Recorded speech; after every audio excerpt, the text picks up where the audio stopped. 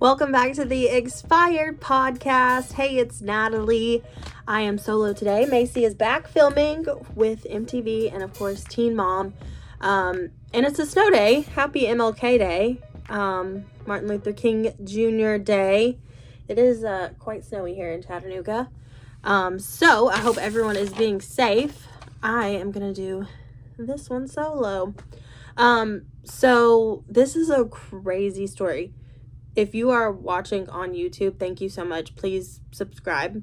This is a crazy story because it's sisters. It's sisters in Tennessee. It is Carla Atkins, who is 14, and also Vickie Stout, who's 16.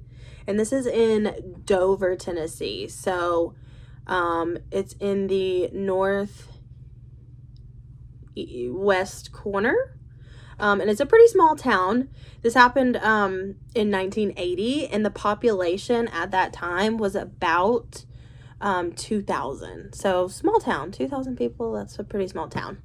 So again, this happened in the 80s, September 17th. It was on a Wednesday.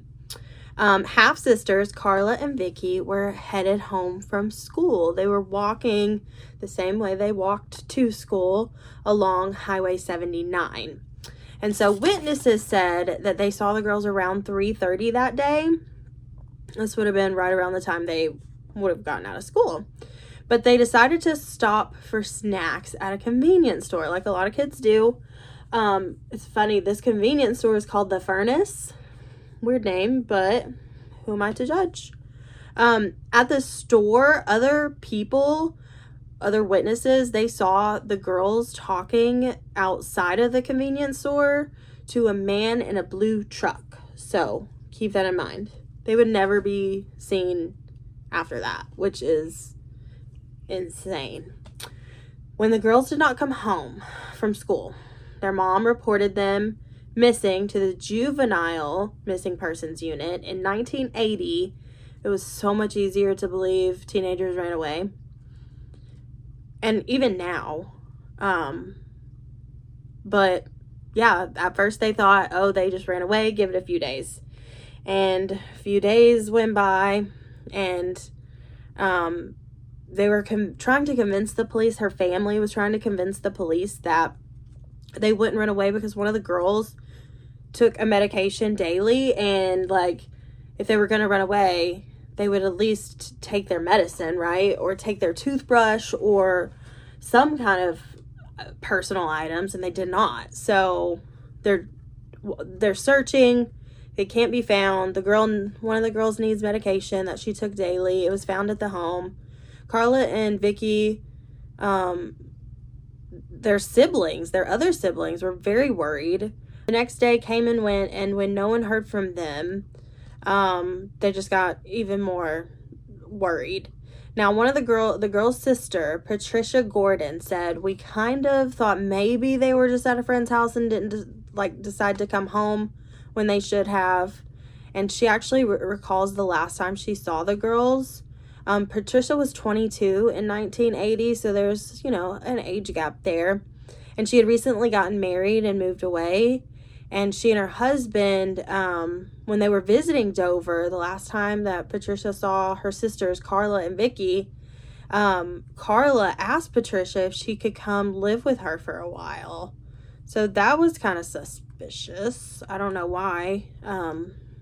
Unfortunately, since they were a new couple just starting out, they didn't have any money to take care of her. So Patricia had to unfortunately tell Carla no.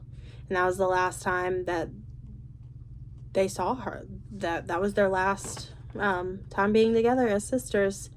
3 weeks later, exactly 18 days since the girls were last seen, they were found on October 5th. October 5th. And this is about 10 miles away from their home. This is at an area called Land Between the Lakes. It's this huge thing. If you look at a map of Tennessee, it's huge. A huge chunk of Tennessee. And it's 170 acres. It's kind of a recreational area. And it is off of Highway 79 where the girls were last spotted. Their bodies were found by hikers. They were about 75 feet apart from each other in shallow graves. The bodies had started to decompose due to being in the elements, but the autopsy found that both of them had been shot with a 12-gauge gun. They were unable to tell if they were sexually assaulted, but the police believed they were killed in the same area they were found.